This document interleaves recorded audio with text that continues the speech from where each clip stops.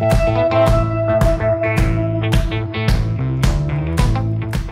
listening to Mike and Kristen, the podcast. I'm Mike, a musician, writer, and producer. And I'm Kristen, a painter, writer, and designer. Our show is all about following dreams, taking chances, and what life as an artist is really about. Together, we bring you weekly guest interviews and thought-provoking conversations. Let's go! Episode 39, episode 39. That's how old you are for just a couple more weeks. Couple more weeks. We're getting close to the big 4-0 and the holidays. Big 4-0 and Christmas. Isn't that exciting? Are you getting excited to go away? Yeah. Yeah, we're going on a little venture. Gonna celebrate Christmas in the United States, in a couple different cities. We're very traditional that way. Yeah. It's funny, though, everyone we've told that we have celebrated Christmas early with our families have been kind of envious of this approach. Yeah, we've already had Christmas twice in two different places. 2 turkey dinners. We're just warming our bellies up for vacation. We went to the Valley to see your family, then the Cape Breton to see mine, and going to have a little one ourselves here, and then one away. So we essentially get 4 Christmases. I love it. And speaking of Cape Breton, today's guest is not only a fellow Cape Bretoner, but a fellow Ryan. He is my first cousin. He's a very successful author, Cousin Tom, and he is having his one of his latest books. He's a very prolific author, so he's got something coming out. It seems like every year there's a new book. But he has a book being turned into a TV show.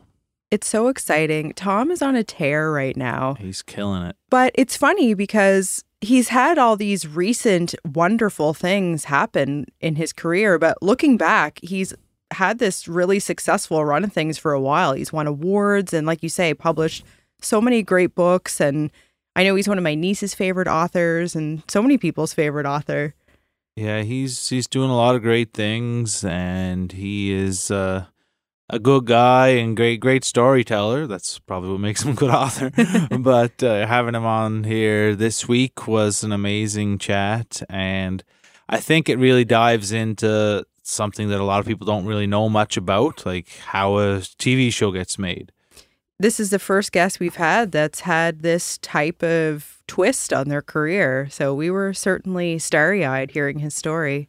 So yeah, we'll jump into the chat with Tom, and we talk about some things growing up in Cape Breton, which are some good old stories, and just a wonderful chat with a good fella.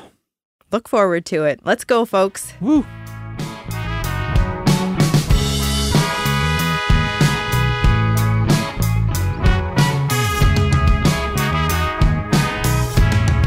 Been around for a long time, but nobody knows where it came from originally. That would be a fun Instagram project. Yeah, we should try to put a little treasure hunt out for the owner of this painting. That it didn't have the cigar in the mouth. No, originally did it? That came at some point in time in my history with it. Yeah. Can we do a photo? Yeah, of course. This is neat. Yeah, we're very glad to have you here, Tom. This is you've had one of the busiest last few years of anyone I know I was going to say creatively, but maybe just in general. You are getting a book turned into a TV show. Yeah. Tell us pretty crazy. Everything about that. Okay, should I start with the TV stuff? Start with the book, I guess. Like how that came to be and how that came to fall into the hands of people who wanted to make it into a movie or a show. Okay, well, I'll jump back in time a little bit. I've been writing mostly fiction for young adults, teen fiction for the past 10 years or so. Yeah.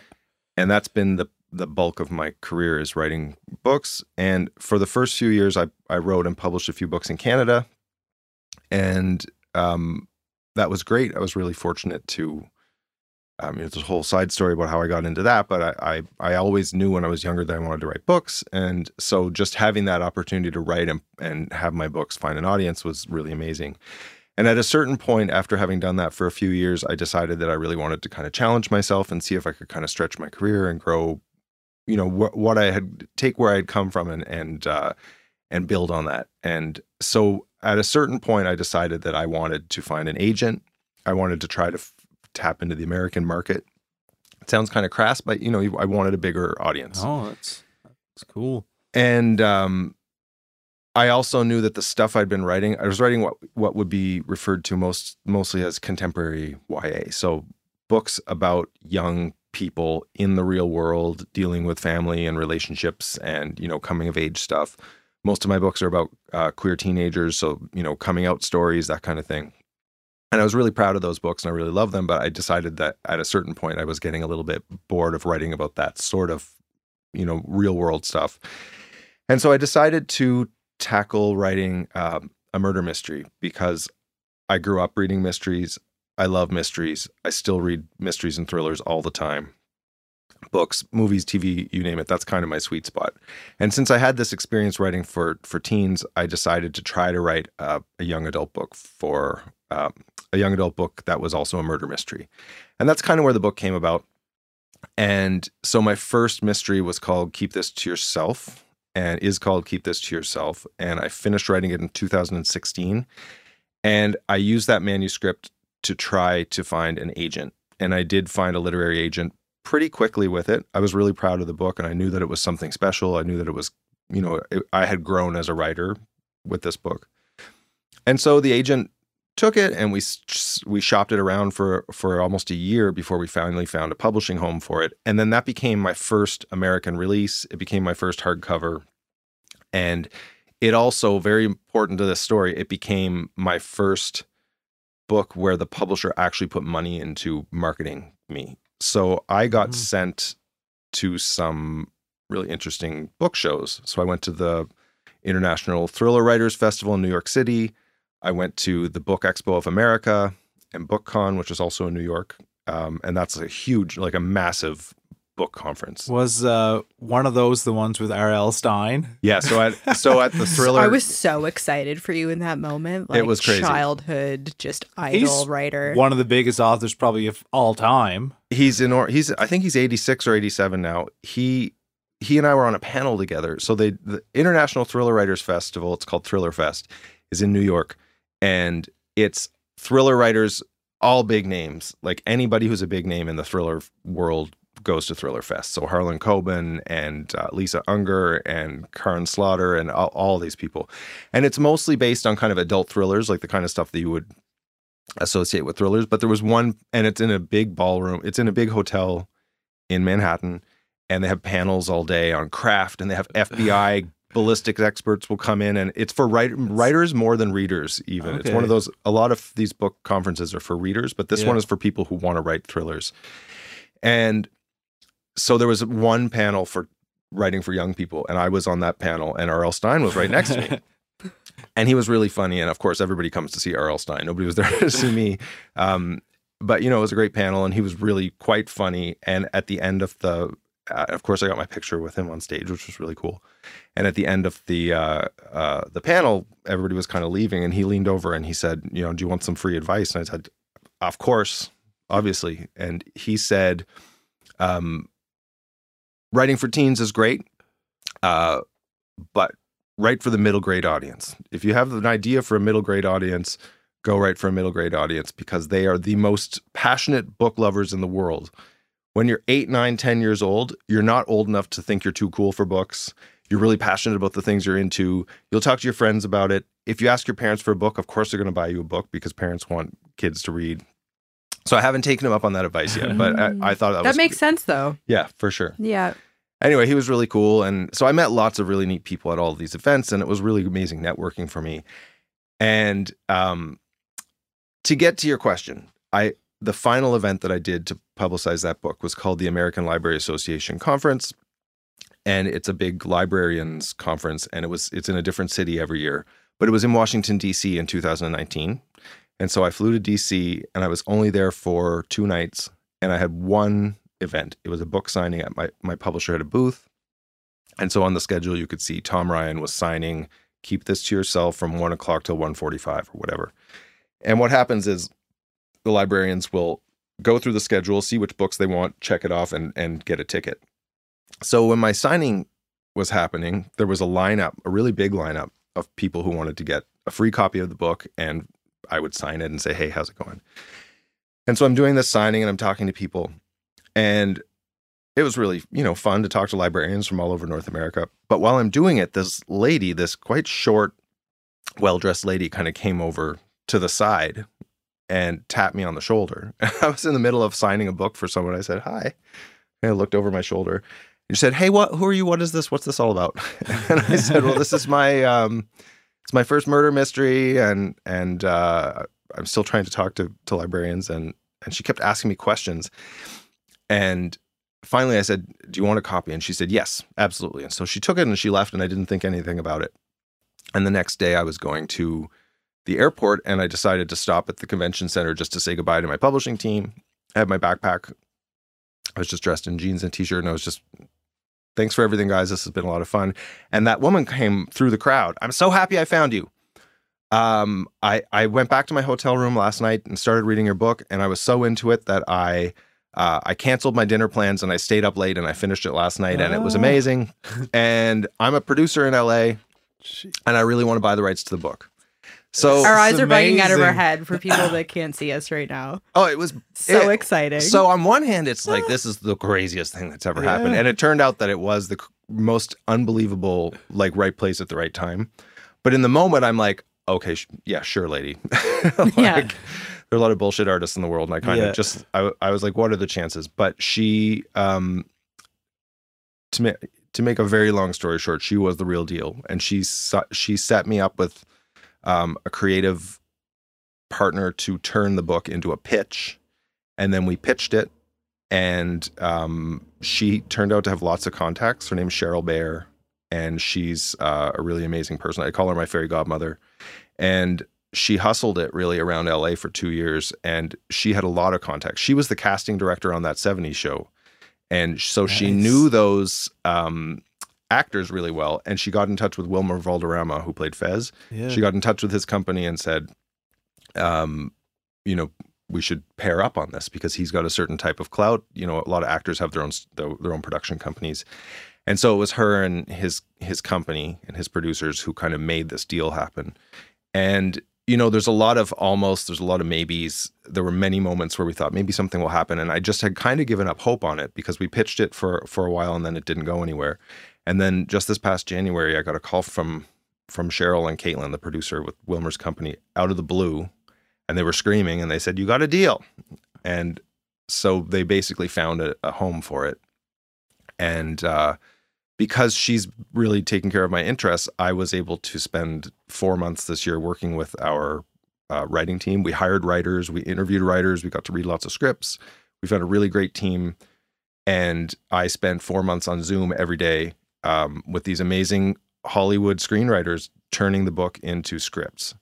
And so we wrote 6 episodes of TV, and we just last week got the green light for production, which means that sometime in January, February, March, they'll start shooting it, and it will be a 6-part series. Well, thanks for joining us today, folks. Where do you even begin? Congratulations. Thank you. This is just beyond exciting. We knew that this was in the works. I had no idea this was the backstory to how you landed here. Yeah, honestly, right place at the right time. And I do say a lot of it is luck, but I do feel like luck is opportunity meets preparation. Yeah. And, if I hadn't, I don't want to pat myself on the back, but you have to have something that you're proud of for something like this to happen. I was really proud of the book, and I knew that the book was a good story, but there's, what are the chances I was going to run into this woman? And, but it did happen. And I've learned a lot over the last year, and I get to be an executive producer. I'll get to chime in on the casting. I will get to visit set. They're going to shoot it, I think, in Puerto Rico. That's the latest I've heard. Ooh. And I'll get to go down for a week and kind of hang out and just watch these actors bring my characters to life, which is, just such an unbelievable opportunity. How much, I guess there's so many ways we could take this, but I'm curious how much the writing of the show veers from the book itself. Quite a bit, actually. Yeah. I mean, the storyline is basically exactly the same. Like the central mystery is the same. And that's why they hired me to write it, is that I know the mechanics of the mystery. I know the logic behind why all the pieces fit together, because it is kind of a complicated plot. And there's some really big reveals. And so all of that stuff stays. It's still a story about 5 teenagers who were best friends and have kind of drifted apart. And one of them is killed by a serial killer, and so there's a lot going on. But one of his best friends decides to try and solve the case. It's a cold case, and so all that stuff is the same. But the biggest shift is that the network that bought it is it's called T Plus, and they're a streaming hub. It's hard to kind of keep it all straight, but they're a streaming hub for Telemundo, which is one of the world's largest Spanish language networks, and they're part of the NBC Universal family, and they're starting this new streaming hub that will be English language content kind of about the Spanish American, Hispanic, Latinx world. And so the characters in my book are teens in a New England town. I actually wrote the book set in kind of in Nova Scotia, but my publisher, because they were American, said, can you change it to Maine? So they were really, but it was all very vague. It could have been a town outside of Lunenburg. It could have been a town in Maine. Yeah.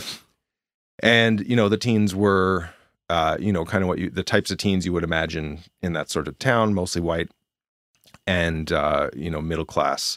But the characters have been changed to, they're all going to be Latin. So there'll be, I think, the casting will help determine that, but there will be, probably Mexican-American, Cuban-American characters, and it's going to be set in Miami, which is a huge change to take it from a small coastal town in the Northeast to like the vibrant, colorful city of Miami. So a lot of that stuff changed, and we really wanted it to be culturally on point. And so most of the writers in the room, we have a couple of Cuban American writers, we have Argentinian American writer, and the producers and the production team and the network team, lots of people chiming in with notes. And so all of that clearly is out of my realm of understanding. So that stuff kind of evolved through the writing process. We shifted a lot of things. The family dynamics are different, but the basic story stays the same. So for me, that's really exciting, because I get to see the central core of my story taken away, and I'm still involved, so I have some say in things, but it will turn into something new. It'll evolve, which I think the best adaptations have some part of that approach in them. How was your experience turning that into a script? Like, had you done that kind of work before, or were you kind of leaning on the expertise of those on these Zoom calls? So I went to film school. I went to the NSCC 2-year Screen Arts, which was great, but I didn't do a lot of screenwriting. I have written some short scripts. I would definitely not call myself a screenwriter. I think I might now. I'm a screenwriter in progress. I 100%, I looked at this as if I was getting paid to take a master's level course in screenwriting, because I was with everyone in that room, and they call it a writer's room. We were on Zoom, but traditionally it's everyone gets together in a room for a few months, and there's a big whiteboard on the wall, and they call it breaking story. You're putting out story beats, you've got notes on the wall, and everyone in that room with me was a seasoned writer with lots of experience. And so I learned a lot from them about how to take, the elements of a story and transpose them into script form. And so there are a lot of things that you don't think about when you're writing a book that you need to really kind of make sure come across on the screen. And the screenplay is where you make that clear to the filmmakers, because there's so many moving parts. When I write a book, it's just me in a room by myself. You guys know, you had each other, but you're really kind of concentrating on the laptop. It's just you and the story, and you're trying to pull the words together. Screenwriting is more collaborative, at least in TV.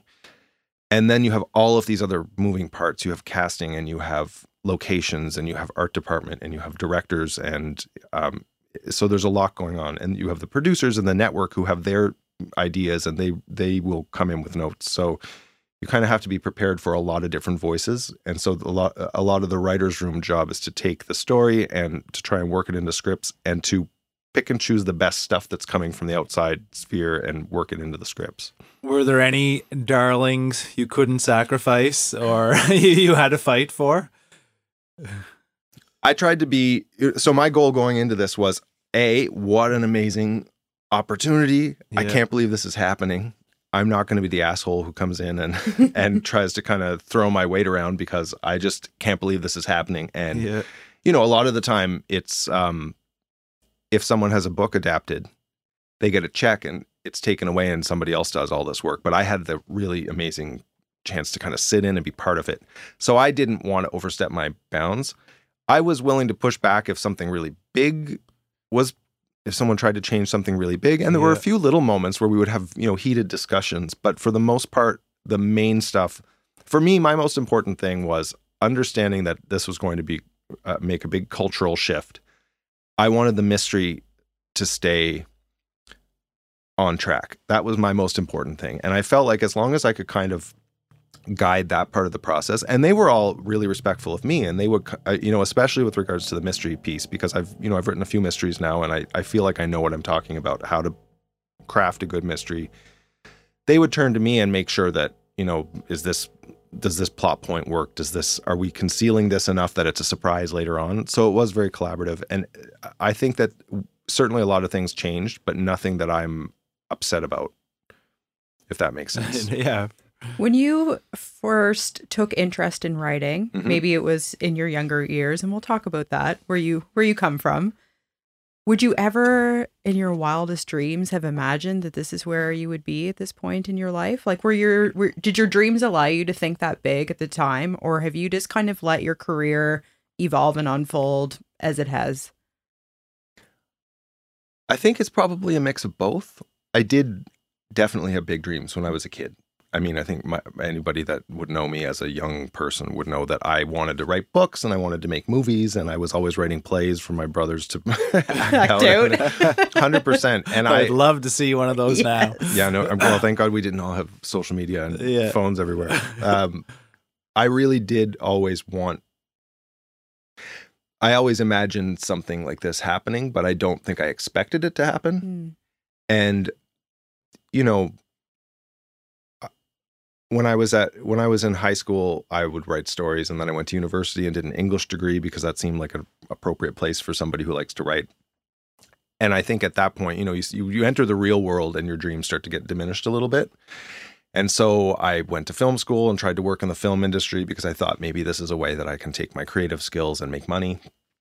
And over time, that kind of turned into, well, the film industry kind of is, you know, sometimes it doesn't have space for everybody to tell their stories. There's a lot of working parts. A lot of people who are just kind of cogs in the machine. And so I went off and got a grown-up job. And over time, I think I just kind of got into that. You need a career, and you need to be able to pay your rent. And so there was a stretch of time in my life where I really kind of stopped doing stuff. I stopped doing creative stuff. I would still kind of pick away at short stories.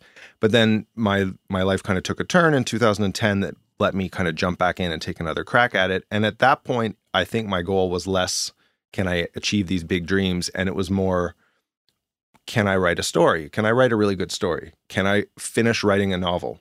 And that was way more important to me than, you know, can I get published and become famous and make lots of money? It was really about the work. I think that switched something for me was when I kind of stopped worrying about where it would take me and started worrying more about what I was creating. And once that became my focus, I found, you know, things haven't been easy, but it's been a slow and steady increase. It's been 12 years since I got my first publishing deal, and it's been a little bit better every year. And, you know, after 10 years, you look back and you say, holy shit, I've done a whole lot of stuff. And I mean, because I focused on the work as my main priority, the other stuff kind of fell into place, I think, because of that.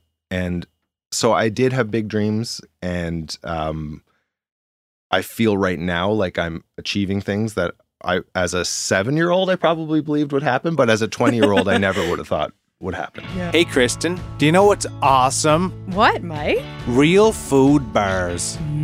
They're so delicious. They are delicious. I take them on my runs with me because they're such clean fuel. Like you're out on the track and you open up a bar while you're running? Yeah, just tear it open right there on the spot. That's versatile. They source all local ingredients. All local? So they call themselves Made with Local because they support so many local farmers and food makers. Where are those farmers based out of that they support? Nova Scotia. Holy smokes, this is getting even better and better. Where can you buy their products? So they still manufacture in Nova Scotia, but you can find their product all across Canada now. This is unreal. And they started out as just a small table at a farmer's market and have now achieved B Corp certification. That sounds pretty fancy. Yeah, they have tons of delicious flavors. I'm partial to anything with peanut butter and chocolate, as you know, but they also have lemon and blueberry, gingerbread for the holidays. Oh man,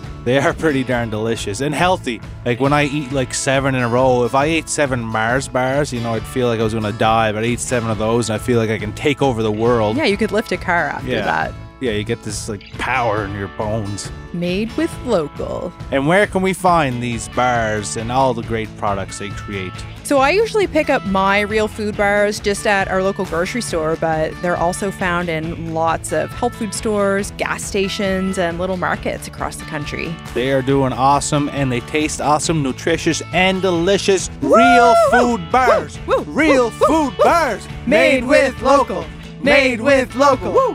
Do you think approaching creative projects with that mindset of kind of, I'm doing this for myself, I'm showing myself that I can do this, allows you to capture what you need to find the success that's waiting for you? Yeah, I do. I think the most important thing, I mean, people can disagree with me, but for me anyway, and I think the most important thing is to focus on the work. Yeah. And to be prepared to, the hustle is always a really important part of it. You need to be able to market yourself. You guys know all about this. You need to be able to go out and you need to let people know your work exists. You need to know who the right contacts are to have. But the most important thing always for me, and I think for most creatives should be the work. You want to get good at what you're doing. You want to push yourself. You want to stretch yourself. You want to be your own first audience. For me, when I write a new book, the first thing I always ask myself is, would I want to read this? And then I set about trying to write something that I would either want to read now or as a teenager I would have liked to read. And that's been kind of a pretty simple rule that I always set myself. I have notebooks full of ideas. I have loads of ideas for new books. I have a lot of friends who have a hard time kind of honing in on the right idea. And I feel fortunate that I have the opposite problem, which is, I finish a book and it's time to start the next one. I have to ask myself, which of these 300 ideas am I going to focus on? And the thing that guides me usually is, or I try to make it the thing that guides me is, which one would I most want to read? And which one will I find most fun and rewarding and exciting to write? And I'd be lying if I didn't say that there was part of it is, will it be marketable? Because that has to be part of the equation as well, because I want this to be a career, not just a hobby. Yeah. But for me, I found that, you write something that you're passionate about, the audience will most of the time kind of, It'll resonate with it. Yeah. It'll seem more authentic and it will be, probably more unique, because usually the stuff that I want to write is something that I haven't read before. So that makes it, more unique. It's something that doesn't exist, hopefully, a story that people haven't read before. And so that's kind of always been my guiding principle. It's such good advice. And this has been coming up fairly consistency with creative people, and do what makes you happy. Speak your own voice and worry about how it's received after. Yeah. I want to ask you, it sounds like writing was an interest at a young age. Why writing of all the creative things you were drawn to? Well, I think the simple answer is that I grew up, Mike knows, Mike and I are cousins. This probably came up in the intro. First cousins. First cousins.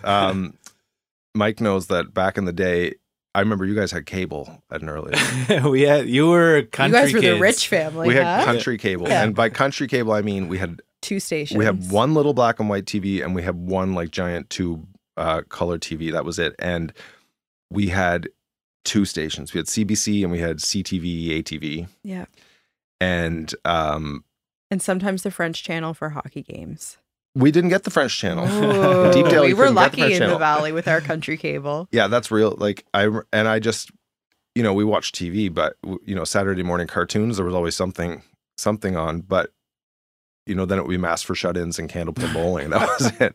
It's funny that I grew up in town, which is a very small town of 1,500 people.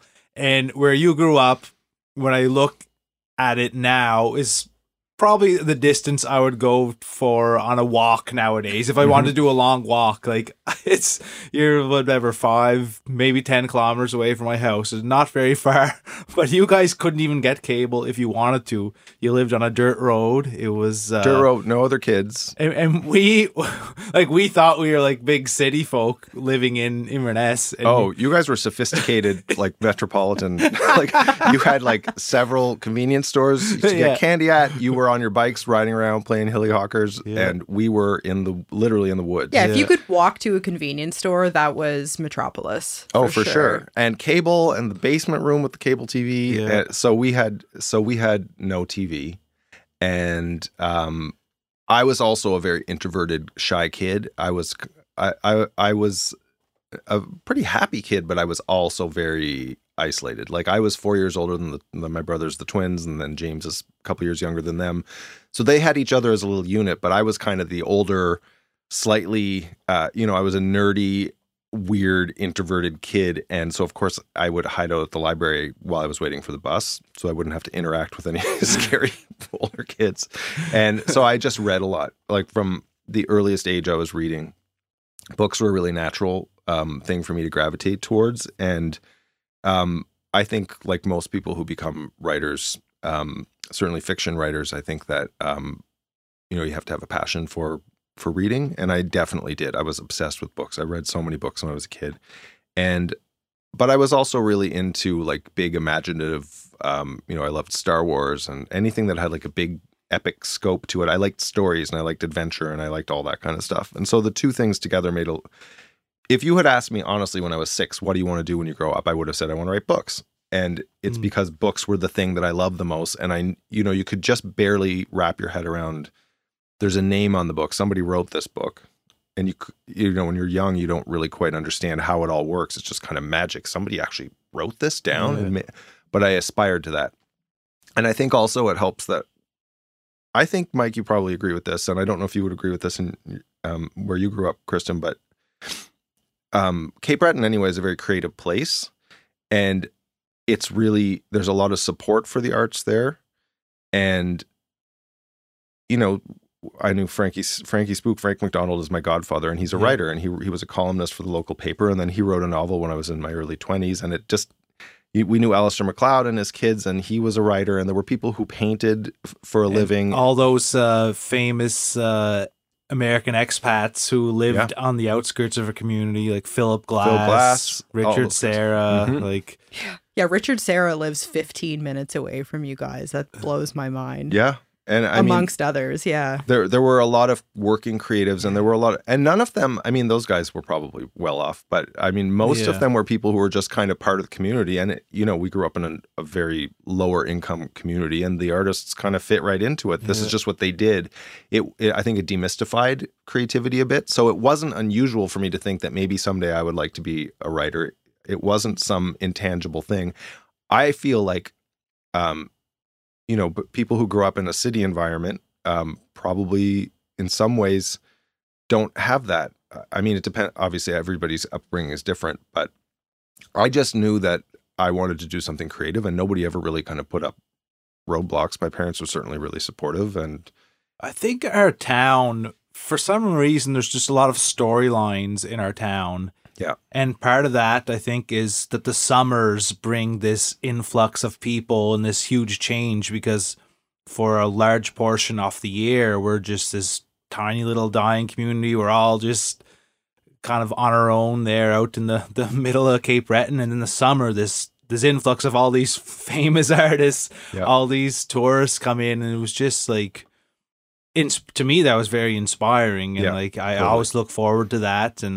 But at the same time, just all the people in the community, like you had mentioned, were always just, it seemed like the town was a fairly good, I don't know if it would be a melting pot or mosaic, but just like you could go to the Hoff and there'd be some guy who's on welfare, a doctor, and an artist all sitting at the bar having a drink, and they all get along.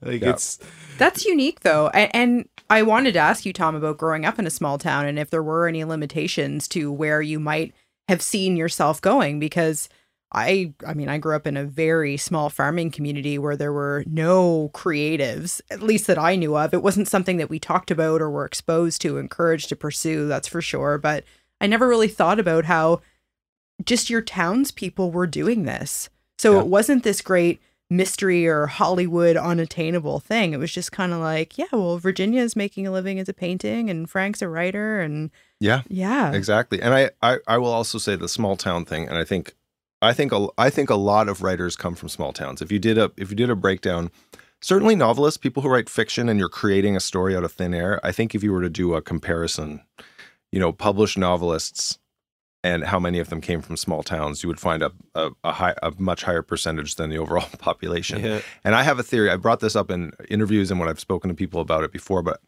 I do feel like, especially in a town like Inverness where there are deep roots, it's a small town with many generations of people. We went to school with people who our grandparents would have been friends with their grandparents. Yeah. And you have this sense of the web of connection that I think is really valuable as a storyteller. And I write a lot of stories about small towns. Not all my books are small towns. There's some cities, there's some suburbs, but generally I try to write about communities and things happening in communities. And in mysteries, it's really helpful to have, secrets and people who have, little things going on the side that nobody else knows about. And I think growing up in a place where you really have this almost a sixth sense of the this network of how everyone is connected in different ways. Everybody is connected in one way or another in a town like Inverness. Yeah. And I think that that's really kind of wonderful and magical. It can also be a total pain in the ass if you're trying to, break out you're trying to grow as a person. Sometimes you can kind of get a little bit pigeonholed. But I think that the benefits definitely outweigh the negatives there. And certainly as a writer, I've found that the small town reality has been really, really useful to me. And I go back to it time and time again. And, I'm trying to create new stories. It's not like I'm modeling my stories on the town that I grew up in. But as I'm creating characters and thinking about, okay, how is this character related to that character and how do they connect and who else is connected to them? It's very natural for me to imagine these layers of complex human interrelationships. And it's been, fun to work with that. And I think growing up in a small town, you have connections with people that you may not have connections with if you grew up in another place. Oh, 100%. Like, I have friends who are they're nothing like me, but they're still some of my best friends because we grew up together. We went through all these things together. But if we grew up in the city, there would have been more people who were into the things I did, and I probably would have hung out with them. I'm not with this other group of people who would have found their own people. Yeah. Well, like the example you shared about the trio at the Hoff, like that collection and diversity wouldn't often exist in the city because you find your posse. And that trio at the Hoff, like fictional or not, like that doctor probably would have treated the two people at some point. Mm-hmm. Their fathers probably knew each other. And like you said, it's this web of connections and relatives. And you played hockey with this person. You went to Beavers. Was it Beavers or Cubs? I guess they both existed. But this person, and you have people who would just go to bat for you in any way. Even if I haven't seen someone in 20 years, if I've ran into them on the street somewhere, they would just be as good a person as you could imagine. And the flip side too, there are feuds that go back. Oh yeah, feuds. Generational feuds. Some Catholic married a Protestant, and the family still haven't spoken. Like that kind of thing still goes on. But it's all interesting and it's storylines. Do you find just in your day to day, Tom, are you is it hard to shut off that creative or writer's mind? Like, are you interacting with people being like, this would be a good character, or that street name might find itself in one of my books? Like, are you always kind of thinking in that way? No, but I am always thinking. So I don't. What you just described, not really. I don't have a conversation with someone and they tell me a cool story and I think, wow, that would be great in a book. I know many writers who do interact with the world that way. For me, I'm always focused on what would make a great, center thread to a story. And so I'm always thinking about that kind of thing in the background. And then when it's time to sit down and write, then I think I'm drawing on and pulling on things that happened or that I've experienced, that I've heard about in the real world. So those things might come back. I might subconsciously tuck away things like that and then come back to them later on. I think that's the best way I can describe it. It's hard to describe. The creative process is really mystical. And I think that there's a lot that you can kind of, as you become more comfortable with what you're doing, you think you can articulate to yourself and describe to people, this is my process. But a lot of it is just kind of, it happens as it's happening. Yeah, it's hard to describe something that comes naturally to us, I imagine. But it's also something that's a very curious question for people, especially like a young aspiring writer would want to know, like, what does step one look like? Or what was your experience like? And are you able to articulate just even, be it advice or just how you go about things? In this could be, because I know, like, stepping into my studio, the blank white canvas, for a lot of people, that is an incredibly intimidating moment. Sure. It doesn't really do that to me now because I've done it so long. Like, that's okay. This is just where things begin. Yeah. There's lots of information that I trust, because I have this experience behind me, will just come to me naturally. Yeah. And like you're saying, hard to describe how that happens, but if you're able to speak to that at all, I think it is something that most people want to know about. Yeah, I think so. What you just described about the blank canvas is very similar with the blank page. And first thing, practice is the most important part. You have to start. You have to put your seat in the chair and start somewhere. And it helps to have an idea. When I first started my first novel, what happened was my husband, Andrew, was in the Navy for 25 years. He just retired. Yeah, Andrew. Woo. Yeah, he's still working for the federal government, but he's not in uniform anymore, which is great. And he was posted to Victoria from Halifax in 2010, and it was a really unexpected move for us. And I was working I had a great job, pension track job. This all probably sounds quite familiar to you. And that was the plan. I was going to stick with this job, get my pension, and he was going to stick with the military and get his pension. And I came home from work one day and he said, I've been posted to Victoria. How would you like to quit your job and write that novel you are always talking about? So at that point, I didn't know how to write a book. And I think I do know how to write a book. Every book is a big challenge and you learn something new every time. But now when I look at the blank page, I do know I know that there are things I have to do to pull an idea out of my head and turn it into a full-length story. But at that point, I didn't. And so I read a lot of books about, we had 3 months between this and we actually moved. Like, it all happened really quickly. And I knew we were going to take 6 months and I was going to try to write a book in that 6 months and see what happened. And so I tried to prepare myself by reading as many books as I could about writing, and I watched interviews on YouTube with writers. And the one that stuck with me that I've read many times is On Writing by Stephen King, which is a great book for any aspiring writers. You should read this book, even if you're not a big Stephen King fan, and I am, because he's really prolific and he's very popular and he can tell a good story, and he just really gets off on storytelling. He loves storytelling. He loves writing, and that comes through in his work, and it comes through in his... An East Coaster, too. Yeah, he's from Maine. I visited his house a few weeks. I had to go to Maine for something. I went to his house, which was really cool. But his book is two parts. One is his kind of experiences as a young person, how he became a writer. And then at the midway point, it's kind of a short memoir. And then the second half of the book is just his rambling about writing. And I got so many tips out of that book that really kind of made me feel like, okay, well, I can probably try this too. And one of the things that he said that stuck with me more than anything, it's not rocket science, but it was really, you have to be disciplined and you have to set yourself up with a schedule, and you have to sit down every day and you have to start writing. And you don't get up from the desk until you've written how much you intend to write. And he said he writes 2,500 words a day, 6 days a week, and he gives himself Sunday off. And so for me, as somebody trying to start writing a book, that was very practical, tangible advice. We moved to Victoria, new city, didn't know anybody. Andrew went away to sea on a ship for 6 months. And so I said, I'm going to do 5 days a week because I'm not Stephen King yet. And I'm going to do 2,000 words a day, 5 days a week. And that's what I did. I sat down and I just started.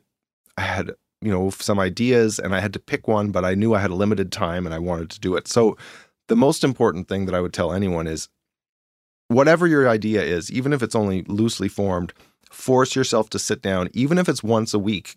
Thursday evenings at 7, you know you have an hour. Book that hour off, turn your phone off, shut the door to your office or set up a card table in your bedroom or go to the library and sit down for an hour and do nothing but write for that hour. And, set yourself those kinds of goals. And in time, things will start to emerge. And you'll realize if you do that for enough weeks, certainly if you do it every day for a few months, you'll have something. And it might be super shitty. It might be a terrible first draft. It might be just part of a fragment of a story, but it will be something you can work with. And once you have something you can work with, I think it makes the whole thing feel a lot more achievable because it's not a blank page anymore. It's a page full of maybe mishmash of ideas, but you can work on it and you can edit it. So that's always the thing that I tell people as my first piece of advice is to sit down and, actually put stuff on the page. Just do it. It's great advice because it's specific. Like this is something like here's a word count, here's a frame of time. And like you were saying, as far as the tips you took from Stephen King, it doesn't have to look identical. Right. But it's a great template to get started. Yeah. Love it. And the other thing I say is this is specifically for writing, but have a notebook with you everywhere you go. Because once you get into this phase of, okay, I've got something. I am every Thursday and Friday, I'm spending an hour working on my book, and it might take me 2 years to write it, but I know that I'm doing it. Once you get into that headspace and that story starts to simmer in the back of your head, you will find that you have ideas all the time. And it's the easiest thing in the world to lose an idea if you haven't written it down. And so I have notebooks literally everywhere. I have a notebook in the bathroom. I have a notebook in the glove box of the car. I have a notebook in every backpack and every jacket, so that if I have an idea on the go, I can just quickly grab a pen and jot it down. And I've saved so many ideas because there's nothing worse than having a brilliant idea and you have nowhere to write it down and you try to catch it later on and you've forgotten it. You have to convince yourself it was a bad idea. I think Mitch Hedberg had that joke. That it wasn't worth it. If he couldn't get to a pen in time, he just told himself it was a bad idea. Yeah, write it off. I know as a songwriter, it's probably the same thing, right? You must have Yeah, I do a lot of voice memos with melody ideas, or it's weird when I pick up a guitar. Like a lot of people will pick up a guitar to practice specific things. I just pick it up and whatever happens, happens. And usually it's kind of just messing around until I come up with something I like. Mm-hmm. And like if I go through my voice memos on my phone, there's probably 700 to 1,000 just quarter or half or even 1/10 of a song that exists. And some of them I know, okay, I'm going to come back to this. Right. At a certain point in time when it makes sense, when I'm in more of a writing phase. And sometimes I'll start playing around and come up with an idea and like, okay, I got to work on this right now because it just feels like I have to.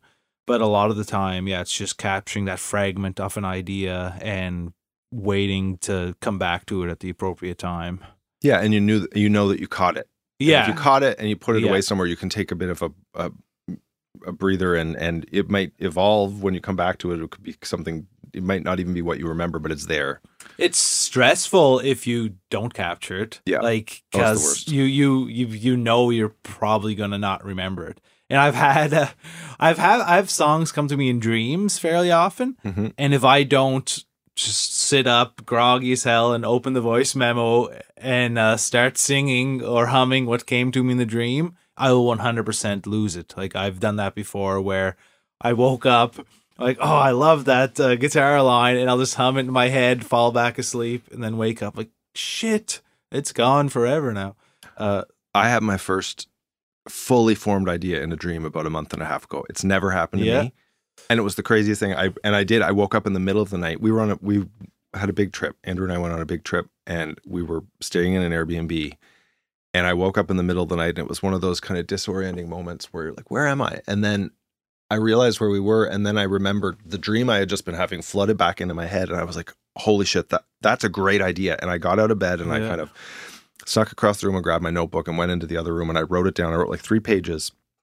And I don't know if I'll ever write it, but it was fully formed. And that's when it really feels like magic. When you have a very charmed life at the moment, it sounds like. I've been very fortunate, that's for sure. Yeah, you've worked for it too. I don't mean to take that away from you. Absolutely. It's just I feel a little bit of a joke. I feel like that happened? A horseshoe up my ass lately. I do feel like things have gone really well, and The big thing, though, so we went on this trip, and it was kind of because Andrew retired earlier this year, left the Navy, and I had this amazing TV writing experience, which was super intense. I was working every day. It was on LA time because they were all in California. And so I would get on Zoom at about 2 o'clock every day, and we would go till about 8 or 8:30 every day. And it was great. It was really rewarding, but it was the end of May till the middle of September. So basically my summer was eaten up with this really cool project. And I was firing on all cylinders, and it was really, really intense. And because it was with other people and we're beholden to each other, it was a very different experience for me than when I'm writing a book and I really just have to get up and achieve for myself. And by the time we finished, I was really kind of creatively drained in a way that I'm not used to being. I always am prepared. I can sit down every day and start writing, and that's my routine, is to work in the morning and then to do other stuff like marketing or whatever in the afternoon. But by the time I finished September 16th, we both really wanted to go on this trip because we needed kind of a break, and we had planned it for several months, and we went on we went to Europe for 3 weeks, and it was great. And then we came back, and Andrew went back to the office, and right now we're kind of an in-between phase of the TV show, and my script contract is done. And my most recent book is finished, and my literary agents have that. And it's the first time in 10 years where I've actually been kind of struggling to figure out what to do next, which I think is kind of healthy, because there was such a drive for such a long time to be always doing the next thing that I never let myself stop and wonder about it. I would just pick a project, write it. I've been pretty disciplined about getting stuff done so that I can build this career. And so to have a moment in my life where I actually have to stop and take stock and think, okay, well, what's next? And really not know is a bit scary, but it's also really quite, in some ways I feel like there's potential there. Like the fact that I don't know yet, the optimistic part of me thinks that it's got to be something great. I'm just not ready for it yet. I have to spend some time just letting the idea come. Let the idea percolate. Are you able to relax in this space, or does it feel uncomfortable? I'm not a very good relaxer. Mm-hmm. I'm very anxious. I just always have to be doing something. But I'm trying to, but doing something might mean, extra walks with the dog. We have a place in Cape Breton where I'm trying to, plant trees and build a garden and renovating. And there's things to do to occupy my time.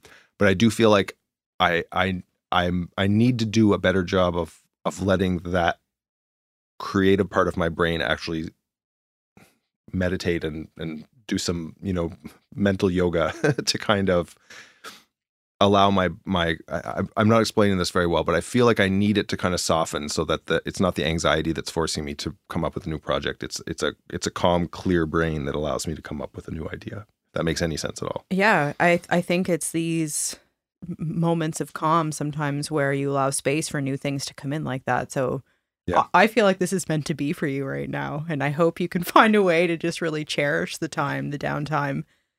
Do you find inspiration from other kinds of art? Like if you went to a gallery, for example, is that helpful to you? Yeah. Absolutely. But music, visual art, we went to so many galleries in Europe. I was anything that I could see. Architecture, gardens. I'm really into gardening, and I just love going into, beautiful created gardens. Anything really.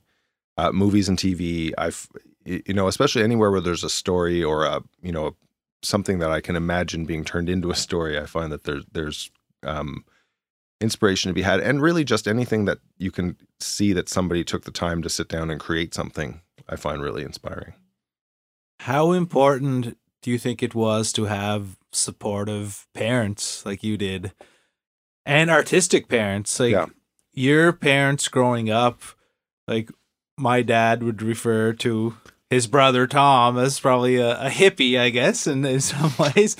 But your dad is probably maybe the handiest and craftiest person I've ever met in my life. Like, he can build a deck, go play around the golf, come home, do a painting. Like he's an artist, and have a 9-to-5 job as a principal for many years, and he can just do anything. Your mom is also probably the biggest music fan I've ever met. Yeah. Like your mother is just obsessed with music.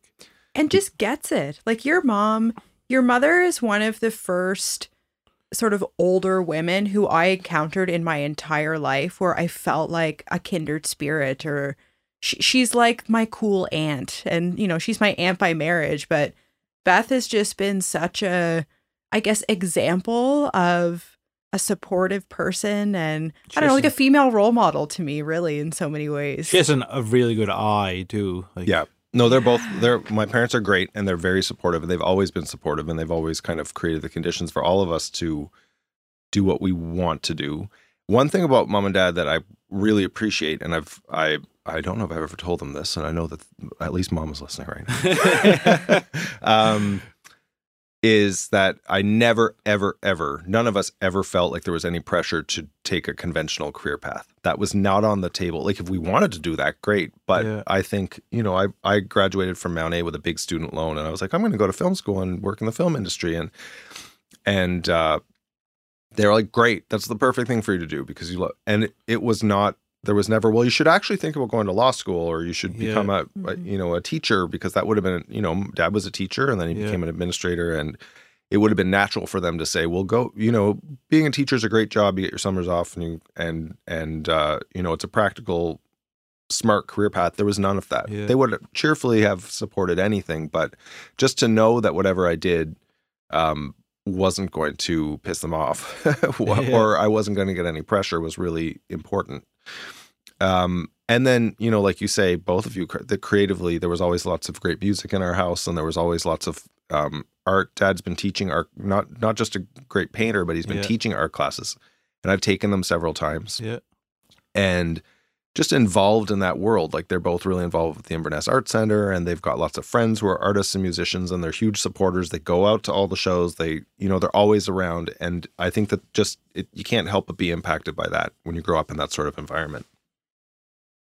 What kinds of things do you like to do to separate yourself from work?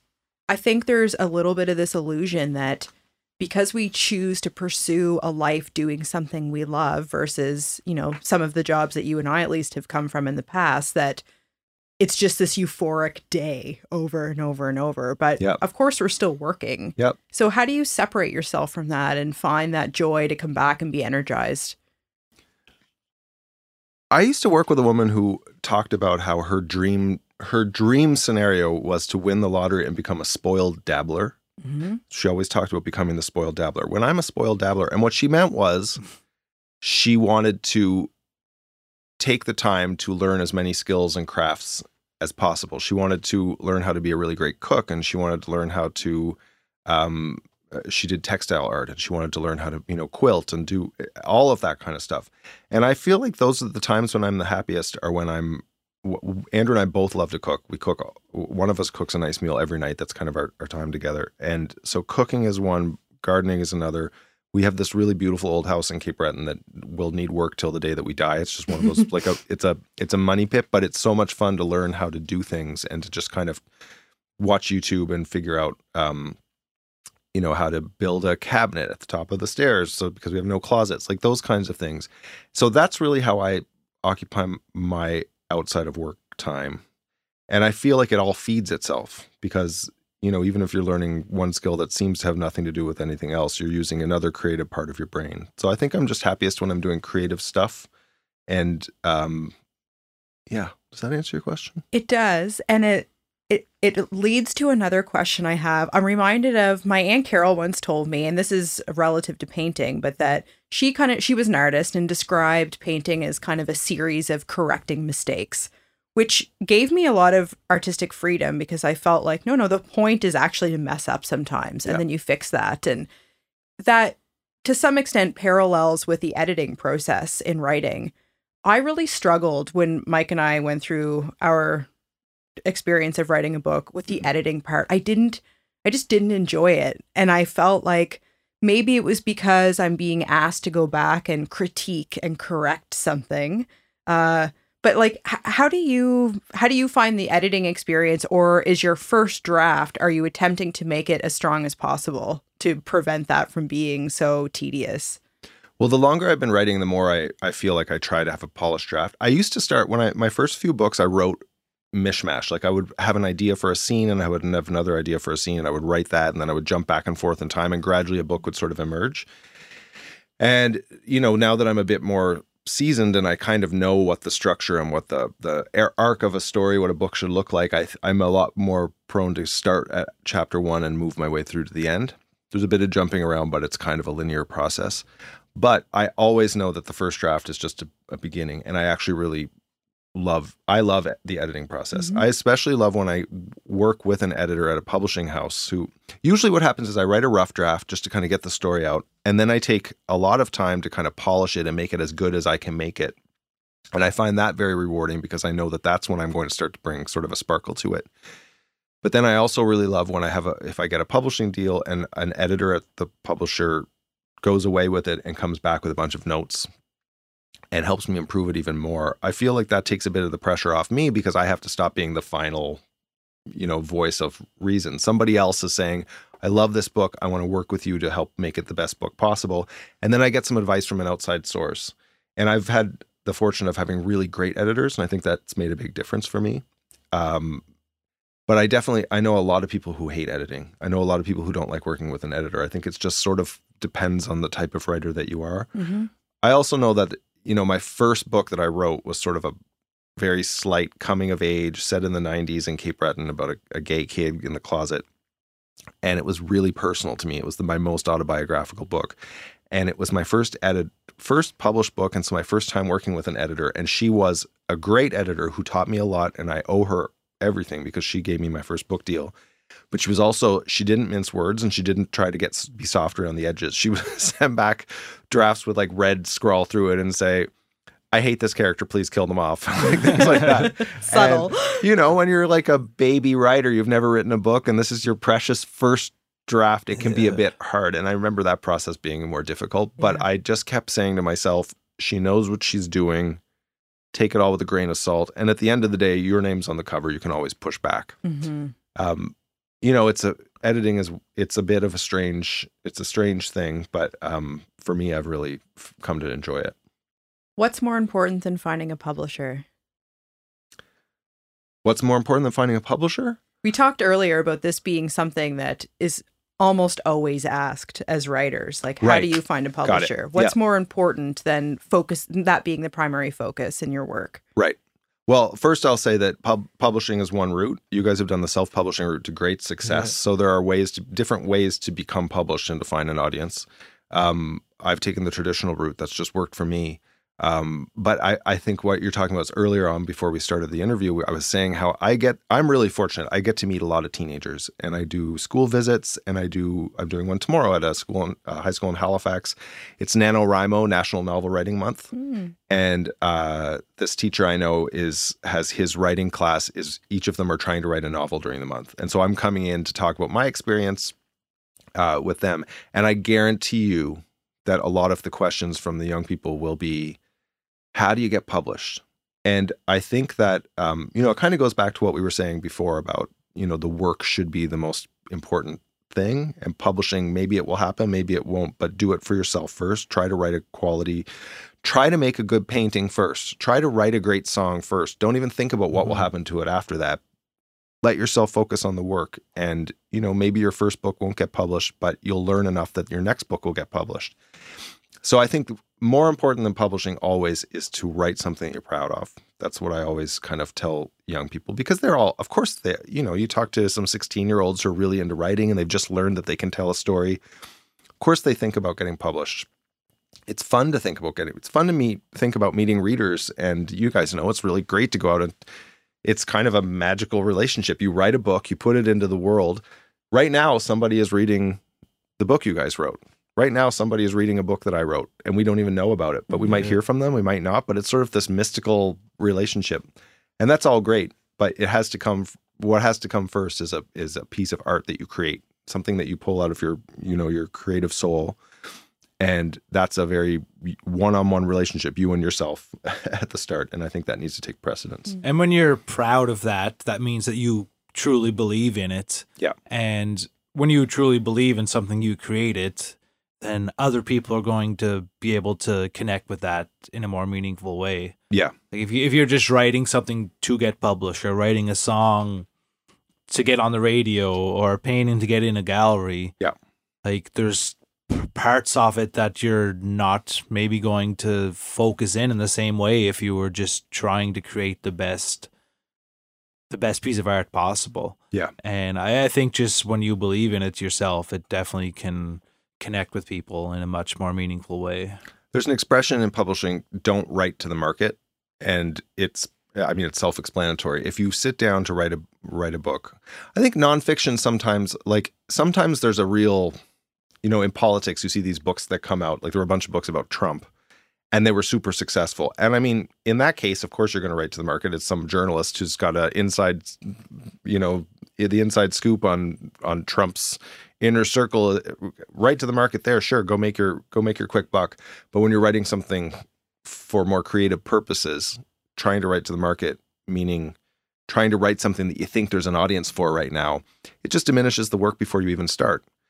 The goal is to write something and then find a market for it. And that's more rewarding in the long run. I think you guys are very good at that because you know that, building an audience and building a following is something that kind of happens organically as you do the work. And it can be a fine distinction, but I think that it's there for sure. Yeah.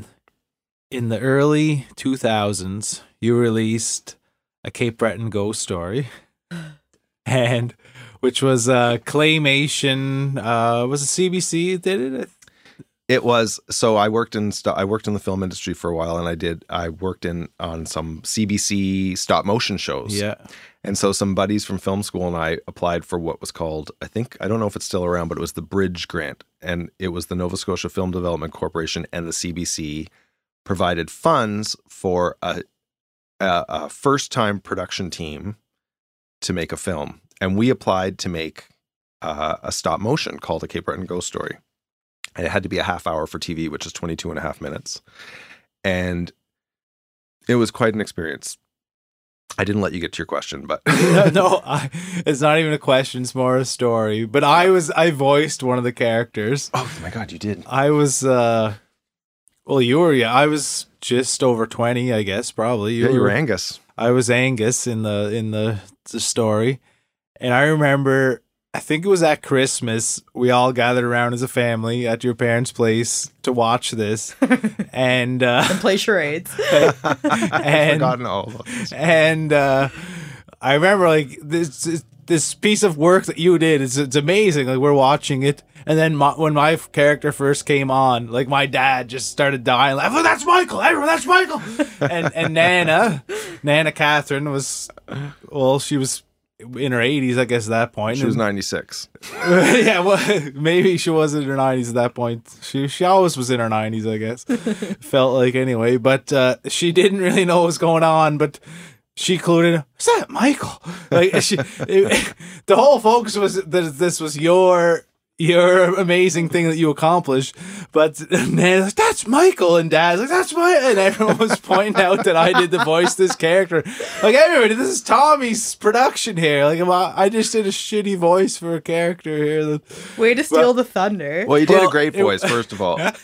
It was more just, Dad and Nana kind of latched on or clued in that was me, and they just couldn't understand it, I guess. I have that. So it was a really beautiful, because I was working in stop motion with all these incredible, creative, talented people, I was able to get a lot of favors from a lot of people. The puppets were beautiful and the sets were amazing. And we hired an animator who was really talented. And I bring this up. I have a little PowerPoint that I take out to my high school presentations and my school presentations. And I always start off talking about making this film because I would say my most important lesson as a storyteller came from that film, which is we got this grant. We had an idea. We knew what we wanted it to look like. And so we had to come up with a proposal, and we had really beautiful character sketches, and it was really, really nice. We had to sit in front of a panel of people who were deciding who would get this grant, and we did a great job. And they said, and we got the grant, and we were the first time it was ever an animated production and not a live action production. So we got a significant chunk of money at the time to produce this film, and then we put it into I didn't get paid a penny. I did it as sort of a labor of love, and the money went into the productions. We paid for materials, and we paid Scott McMillan did the music for it, and it was. I don't think we paid you either. I don't think I got paid. No. But it really occupied. It was basically 2.5 years of my life. Animation takes. And it's so slow. It takes so much time. People don't understand how slow animating is. And we would get approximately 5 or 6 seconds of footage for every day of full-time animating. Gosh, and we had all these sets, and we were building. It was really, we had all the pieces in place to make a really great film, and we had the money to do it. But because I was so preoccupied with the mechanics of production, the script took an afterthought. Like, we had this idea for a really short, snappy little thing, and then we had to turn it into a 22-minute film. And so we pumped out a few versions of the script, and it was never what we really should have done. What I really should have done as the creator was I should have sat down and come up with a really airtight, fantastic script and then worked out from there. But we tried to do it backwards. And so what we ended up with was a film that looked amazing, and all of the components were fantastic, but the story was really quite boring and flat. And so we would show it to people, and the first thing they would say was, "Wow, it looks amazing. It's so professional. It's so wonderful." But nobody ever said, "Man, I love that story. That was hilarious. That was really charming." The voice of that Angus character, man. And so on and on. I think what I tell people, young people in particular, kind of respond to this is, if you're going to tell a story, take the time to get it right the first time. Rather than to try to, and in any creative process, don't try and rush something out because you've got an opportunity. Take your time and do it right. And I won't publish anything now unless I know that I think that it's really airtight and that the story's there. So I'm very proud of that film. It's a really nice looking film, but hindsight's 20/20. I was only a young man back then too, so you learn a lot as you grow. We've talked about sort of I don't want to say loneliness, because you didn't use that word, but just the isolation sometimes that being a creative person, certainly a writer, can look like. Like, you're spending just hours alone at your computer. And I was looking through your bio earlier, and you'd really need like a scroll to roll out the awards that you've won for your writing. Like, I just couldn't remember all of them to reference. But how important is it to have that external recognition or validation? And I don't mean to put you on the spot, because that can be kind of an awkward question to answer, but because you are spending so much time just on your own, how does that factor into keeping you motivated? Well, you don't put me on the spot. I am very proud of the awards that I've won. Good. And it was, it's the same book we started off this conversation talking about, Keep This to Yourself. It's a book that I think really brought me to the next level. And I had worked for a long time to hone my craft before I was able to tell that story. And then to have it, validated in that way. So it won the International Thriller Writers Award. Yeah, you tell us, please. It won it won the ITW Award, the Thriller Award, which was probably the biggest deal. That's an international award. So it was the best YA thriller of the year internationally. It won the Arthur Ellis Award for Best Canadian YA Thriller. It won the Anne Connor Brymer Award, which is the Best Atlantic Canadian YA book.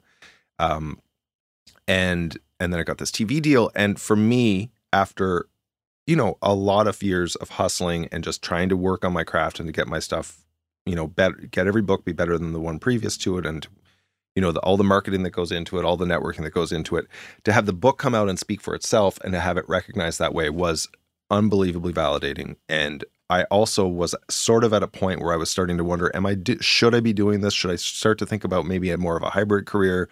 Maybe I keep writing on the side and I find something else to occupy more of my time. It all happened at the right moment for me it was like the universe sending me a message that keep at it. And it felt great. It just felt great that year. There was one year where it was the COVID year. So I don't want to complain about it, but it was the one year where I would have gotten to go to all these galas and get an award in person. Like when I was a kid, I imagined accepting my Oscar. And so I got to sit on a lot of really cool Zoom parties. Did you wear a tux?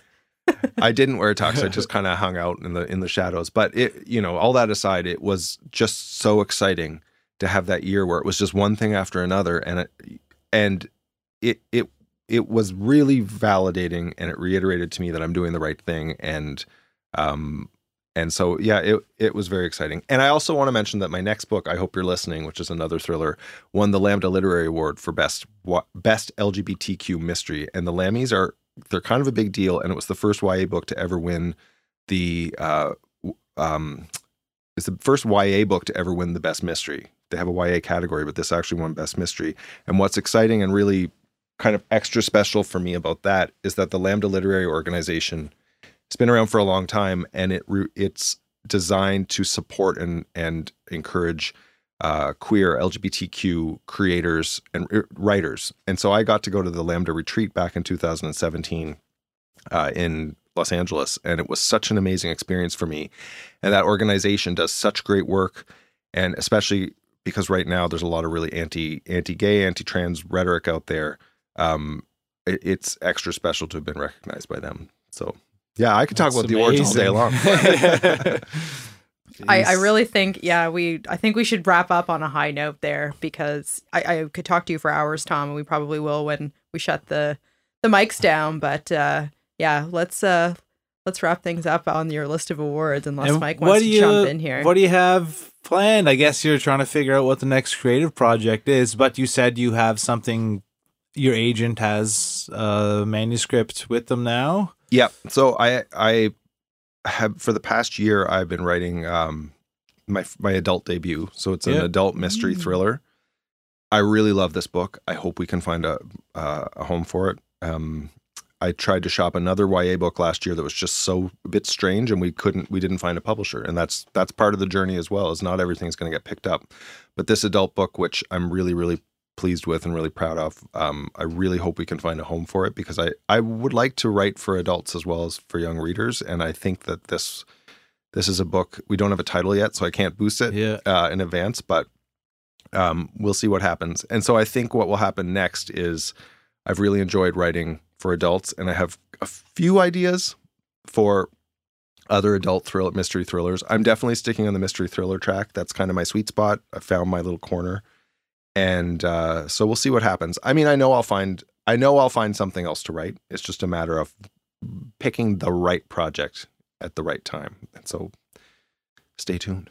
And where can people find you? Where should we direct them to discover your work? And well, you can find, my website is tomryanauthor.com. And for social media, pretty much anywhere, you can find me on Twitter, Instagram, Facebook at Tom Ryan Author, or facebook.com/TomRyanAuthor. I don't really update my Facebook very much, but I'm on Twitter and Instagram quite a bit. And the TV production that you're working on now, or that's in the works, when will that be released? Well, so I will find out sometime over the next few months, but we're hoping it's going to be filmed the first quarter of 2023. Mm-hmm. It will be called Keep This to Yourself. It will be on Peacock, which I don't even know if we can get Peacock here in Canada, but I'm told that it will then eventually migrate over to a wider streaming platform. So I don't really have any more details than that, but keep your eyes peeled. Keep This to Yourself sometime in the second half of 2023. Oh, so exciting. Very, very proud of all these things you've accomplished, Tom. It's amazing to see. And well, I'm proud of you guys, and I think you've been doing some amazing stuff. And we talked about this before we started recording, but putting yourself out there and putting in the work and being consistent and coming back time and time again and keeping at it is, it's rewarding on a day-to-day level, but over time you see results, and you guys have certainly proven that. So yeah, thank you. But it's very encouraging to see that that formula has worked for you, because it's just a matter of keep showing up for yourself. Cool. Yeah. Well, this was super fun. Thanks so much for having me on. Yeah, we appreciate you being here, Tom. Thanks, everyone.